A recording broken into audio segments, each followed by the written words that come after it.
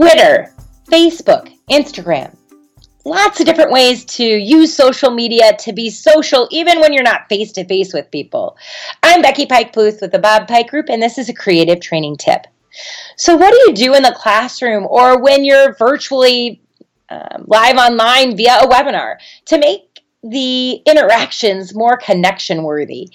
We're face-to-face with people, and sometimes in a class I sit there and I don't even talk to the person next to me the entire time.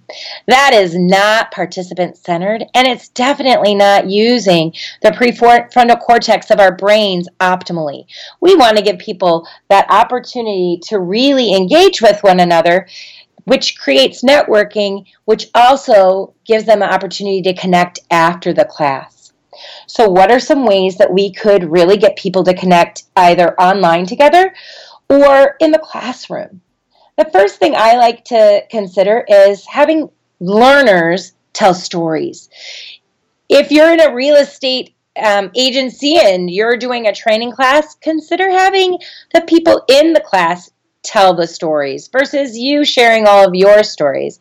It's really great to get our learners because they suddenly become another speaker for us. And it's great to hear someone else's voice. It also helps people to recall events from their own experience and makes them really consider that. What about a research paper or something where we're working together and coming up with research to then share back with our classmates? They can come up with their own source of that information. Maybe it's a book that you give them or a pamphlet.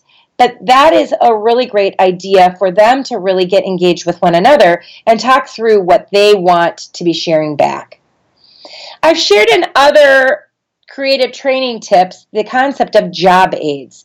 Those are tools that learners not only apply after the class, but you can give them an opportunity to actually practice it in the class. This is far more valuable than just handing it to them on their way out.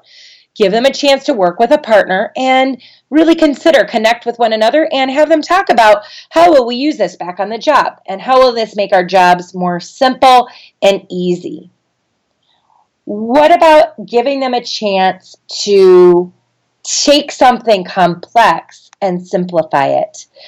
I don't know if it's easy per se, but it's definitely a great opportunity to take and bring something from the subconscious to the conscious level, and doing that with a partner is so much easier than doing it alone. I really like having activities that get deeper into a content or concept than just the surfacey, oh, here's the information about it. So why not have us work together to really think about, meditate on, consider what could be different, and having us talk with one another about it really helps us to engage. Now, what are some different types of just considering? You could have people do some sort of a summary, or you could have them reflect on it and share with a partner. An evaluation might do the same thing, but only to a smaller degree. We really want to make sure that it's interactive with other people. So stories by learners is going to be far more engaging. Same with those questioning techniques where you could ask a discussion question. For my job aids, I really like to use step-by-step, if and then. There are a lot of different types. You could Google different types of job aids. There are hundreds to choose from. Just consider what the practical application after will look like it. And then the final thing to consider is that, creation piece where people are really making a document or working together to create a training program. Maybe they're trying to come up with that decision and they're really digging deeper to ask themselves what they could do. So as you are continuing to grow more and more participant-centered, it is really important for us to consider the connection.